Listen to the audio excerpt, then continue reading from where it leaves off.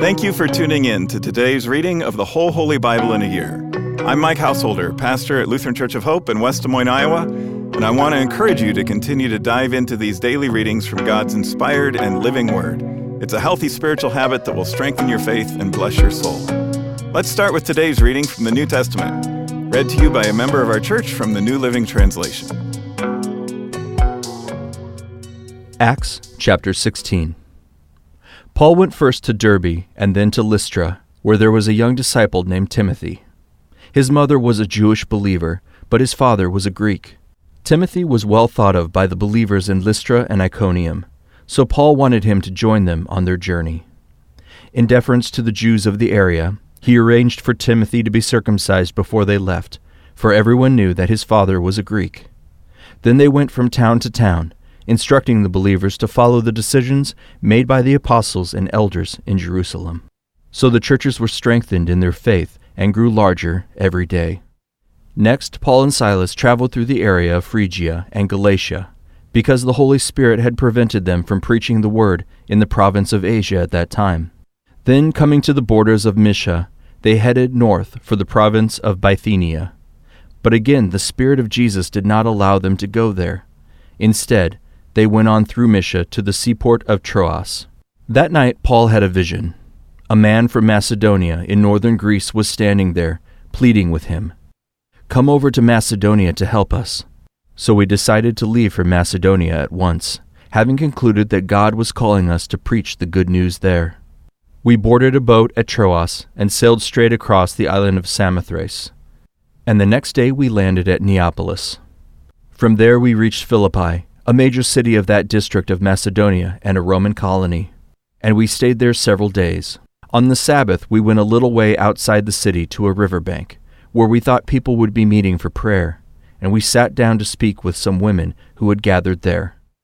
One of them was Lydia from Thyatira, a merchant of expensive purple cloth, who worshipped God. As she listened to us, the Lord opened her heart, and she accepted what Paul was saying. She and her household were baptized, and she asked us to be her guests. "If you agree that I am a true believer in the Lord," she said, "come and stay at my home." And she urged us until we agreed.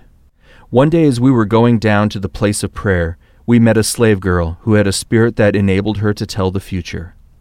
She earned a lot of money for her masters by telling fortunes. She followed Paul and the rest of us, shouting, "These men are servants of the Most High God, and they have come to tell you how to be saved." This went on day after day until Paul got so exasperated that he turned and said to the demon within her, "I command you, in the name of Jesus Christ, to come out of her." And instantly it left her. Her master's hopes of wealth were now shattered, so they grabbed Paul and Silas and dragged them before the authorities at the marketplace. "The whole city is in an uproar because of these Jews," they shouted to the city officials. "They are teaching customs that are illegal for us Romans to practice."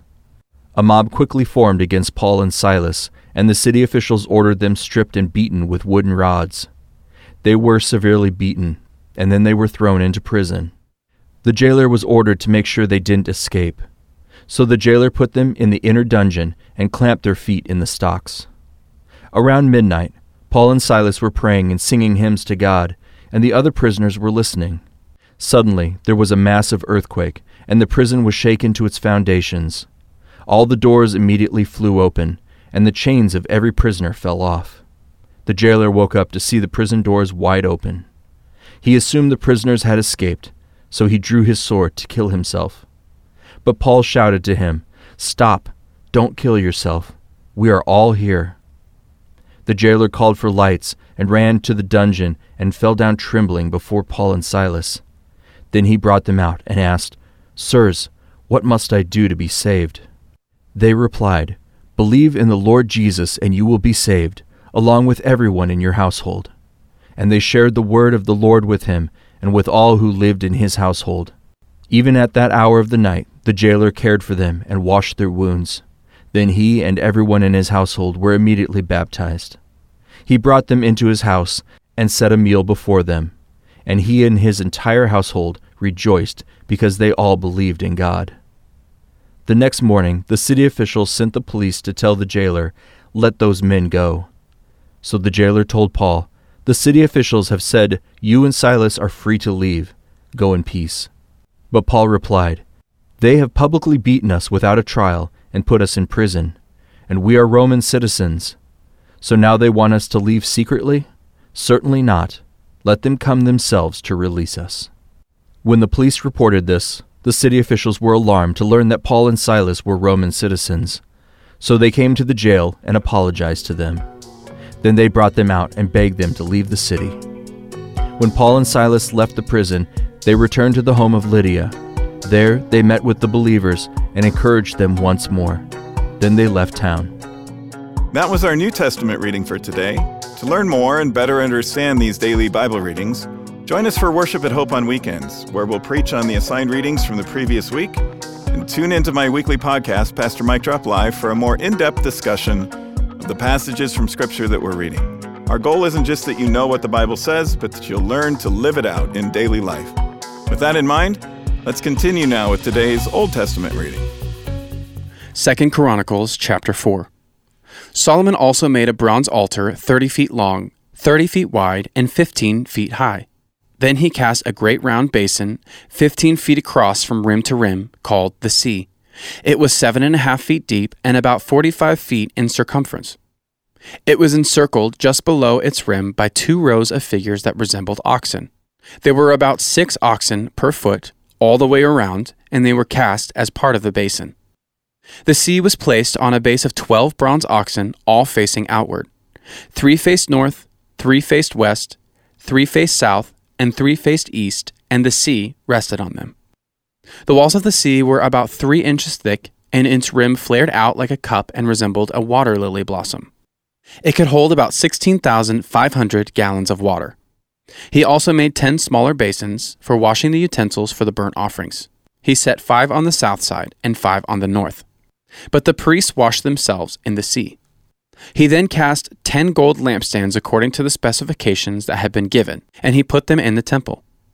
5 were placed against the south wall, and 5 were placed against the north wall. He also built 10 tables and placed them in the temple, 5 along the south wall and 5 along the north wall. Then he molded 100 gold basins.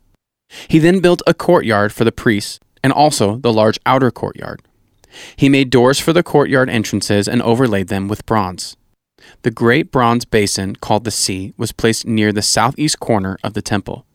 Huram-Abi also made the necessary wash basins, shovels, and bowls.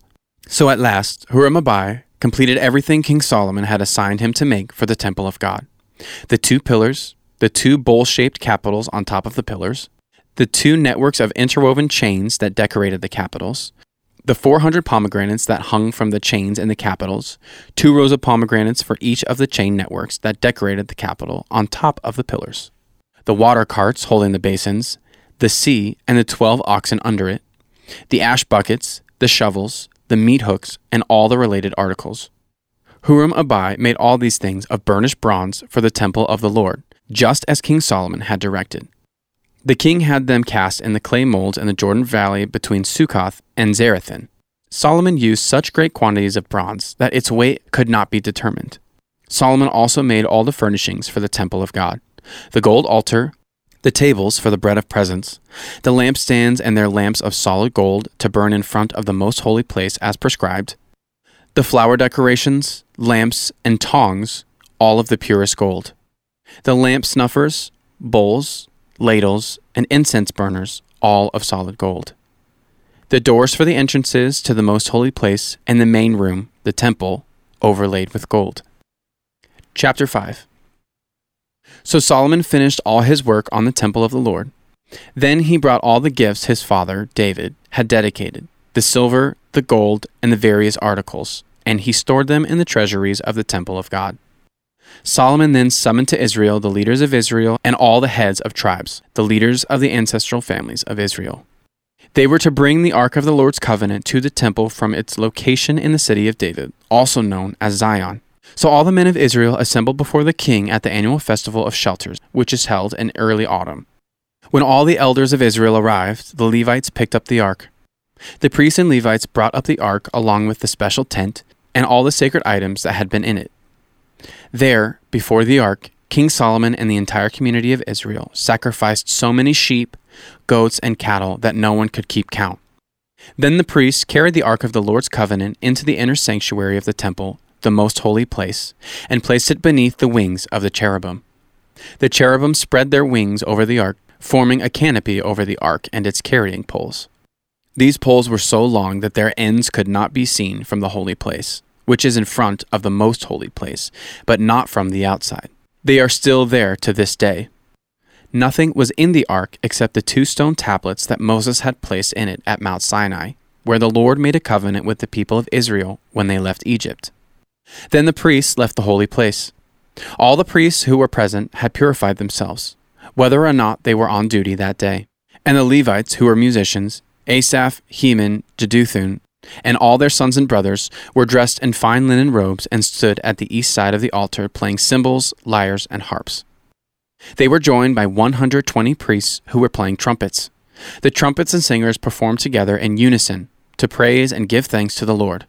Accompanied by trumpets, cymbals, and other instruments, they raised their voices and praised the Lord with these words: "He is good. His faithful love endures forever." At that moment, a thick cloud filled the temple of the Lord. The priests could not continue their service because of the cloud, for the glorious presence of the Lord filled the temple of God. Chapter 6. Then Solomon prayed, "O Lord, you have said that you would live in a thick cloud of darkness. Now I have built a glorious temple for you, a place where you can live forever." Then the king turned around to the entire community of Israel standing before him and gave this blessing: "Praise the Lord, the God of Israel, who kept the promise he made to my father David. For he told my father, 'From the day I brought my people out of the land of Egypt, I have never chosen a city among any of the tribes of Israel as the place where a temple should be to honor my name. Nor have I chosen a king to lead my people Israel. But now I have chosen Jerusalem as the place for my name to be honored, and I have chosen David to be king over my people Israel.'" Then Solomon said, "My father David wanted to build this temple to honor the name of the Lord, the God of Israel. But the Lord told him, 'You wanted to build a temple to honor my name. Your intention is good, but you are not the one to do it. One of your sons will build the temple to honor me.' And now the Lord has fulfilled the promise he made, for I have become king in my father's place, and now I sit on the throne of Israel, just as the Lord promised. I have built this temple to honor the name of the Lord, the God of Israel. There I have placed the ark, which contains the covenant that the Lord made with the people of Israel." Then Solomon stood before the altar of the Lord in front of the entire community of Israel, and he lifted his hands in prayer. Now Solomon had made a bronze platform 7.5 feet long, 7.5 feet wide, and 4.5 feet high, and had placed it at the center of the temple's outer courtyard. He stood on the platform, and then he knelt in front of the entire community of Israel and lifted his hands toward heaven. He prayed, "O Lord, God of Israel, there is no God like you in all heaven and earth. You keep your covenant and show unfailing love to all who walk before you in wholehearted devotion. You have kept your promises to your servant David, my father. You made that promise with your own mouth, and with your own hands you have fulfilled it today. And now, O Lord, God of Israel, carry out the additional promise you made to your servant David, my father. For you said to him, 'If your descendants guard their behavior and faithfully follow my law as you have done, one of them will always sit on the throne of Israel.' Now, O Lord, God of Israel, fulfill this promise to your servant David. But will God really live on earth among people? Why, even the highest heavens cannot contain you. How much less this temple I have built? Nevertheless, listen to my prayer and my plea, O Lord my God. Hear the cry and the prayer that your servant is making to you. May you watch over this temple day and night, this place where you have said you would put your name. May you always hear the prayers I make toward this place. May you hear the humble and earnest requests from me and your people Israel when we pray toward this place. Yes, hear us from heaven where you live, and when you hear, forgive. If someone wrongs another person and is required to take an oath of innocence in front of your altar at this temple, then hear from heaven and judge between your servants, the accuser and the accused. Pay back the guilty as they deserve. Acquit the innocent because of their innocence. If your people Israel are defeated by their enemies because they have sinned against you, and if they turn back and acknowledge your name and pray to you here in this temple, Then hear from heaven and forgive the sin of your people Israel and return them to this land you gave to them and to their ancestors. If the skies are shut up and there is no rain because your people have sinned against you, and if they pray toward this temple and acknowledge your name and turn from their sin because you have punished them, then hear from heaven and forgive the sins of your servants, your people Israel. Teach them to follow the right path and send rain on your land that you have given to your people as their special possession. If there is a famine in the land, or a plague, or crop disease, or attacks of locusts or caterpillars, or if your people's enemies are in the land besieging their towns, whatever disaster or disease there is, and if your people Israel pray about their troubles or sorrow, raising their hands toward this temple, then hear from heaven where you live and forgive. Give your people what their actions deserve, for you alone know each human heart. Then they will fear you and walk in your ways as long as they live in the land you gave to our ancestors. In the future, foreigners who do not belong to your people Israel will hear of you. They will come from distant lands when they hear your great name and your strong hand and powerful arm. And when they pray toward this temple, then hear from heaven where you live and grant what they ask of you. In this way, all the people of the earth will come to know and fear you, just as your own people Israel do. They too will know that this temple I have built honors your name. If your people go out where you send them to fight their enemies, and if they pray to you by turning toward this city you have chosen and toward this temple I have built to honor your name, then hear their prayers from heaven and uphold their cause. If they sin against you, and who has never sinned, you might become angry with them and let their enemies conquer them and take them captive to a foreign land far away or near. But in the land of exile they might turn to you in repentance and pray, "We have sinned, done evil, and acted wickedly." If they turn to you with their whole heart and soul in the land of their captivity and pray toward the land you gave to their ancestors, toward this city you have chosen, and toward this temple I have built to honor your name, then hear their prayers and their petitions from heaven where you live, and uphold their cause. O my God, may your eyes be open and your ears attentive to all the prayers made to you in this place. And now arise, O Lord, and enter your resting place, along with the ark, the symbol of your power. May your priests, O Lord, be clothed with salvation. May your loyal servants rejoice in your goodness. O Lord God, do not reject the king you have anointed. Remember your unfailing love for your servant David. Chapter 7. When Solomon finished praying, fire flashed down from heaven and burned up the burnt offerings and sacrifices, and the glorious presence of the Lord filled the temple. The priests could not enter the temple of the Lord because the glorious presence of the Lord filled it. When all the people of Israel saw the fire coming down and the glorious presence of the Lord filling the temple, they fell face down on the ground and worshipped and praised the Lord, saying, "He is good. His faithful love endures forever." Then the king and all the people offered sacrifices to the Lord. King Solomon offered a sacrifice of 22,000 cattle and 120,000 sheep and goats. And so the king and all the people dedicated the temple of God. The priests took their assigned positions, and so did the Levites who were singing, "His faithful love endures forever." They accompanied the singing with music from the instruments King David had made for praising the Lord. Across from the Levites, the priests blew the trumpets while all Israel stood. Solomon then consecrated the central area of the courtyard in front of the Lord's temple. He offered burnt offerings and the fat of peace offerings there, because the bronze altar he had built could not hold all the burnt offerings, grain offerings, and sacrificial fat. For the next 7 days, Solomon and all Israel celebrated the festival of shelters. A large congregation had gathered from as far away as Lebo-Hamath in the north and the brook of Egypt in the south.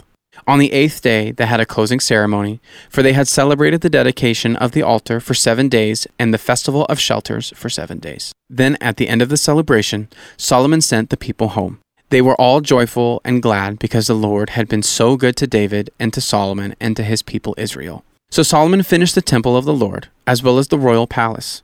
He completed everything he had planned to do in the construction of the temple and the palace.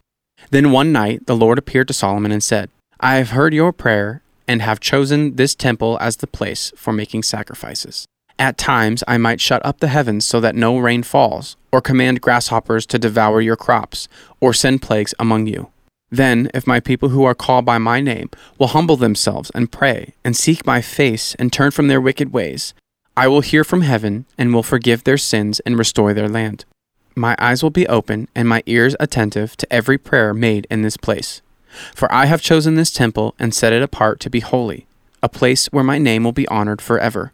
I will always watch over it, for it is dear to my heart. As for you, if you faithfully follow me as David your father did, obeying all my commands, decrees, and regulations, then I will establish the throne of your dynasty. For I made this covenant with your father David when I said, one of your descendants will always rule over Israel.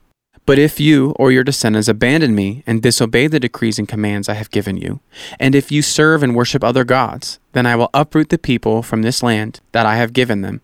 I will reject this temple that I have made holy to honor my name. I will make it an object of mockery and ridicule among the nations.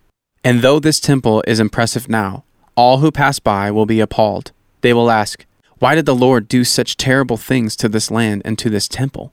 And the answer will be, because his people abandoned the Lord, the God of their ancestors who brought them out of Egypt, and they worshipped other gods and bowed down to them. This is why he has brought all these disasters on them. That concludes today's readings. Thanks again for tuning in and taking this journey with us through the whole Holy Bible in a year. To more easily find this daily Bible reading podcast, hit the subscribe button. On behalf of all our Bible readers and the whole podcast crew here at Hope, I'm Mike Householder. Tune in again tomorrow, and I hope to see you at Hope for worship this weekend.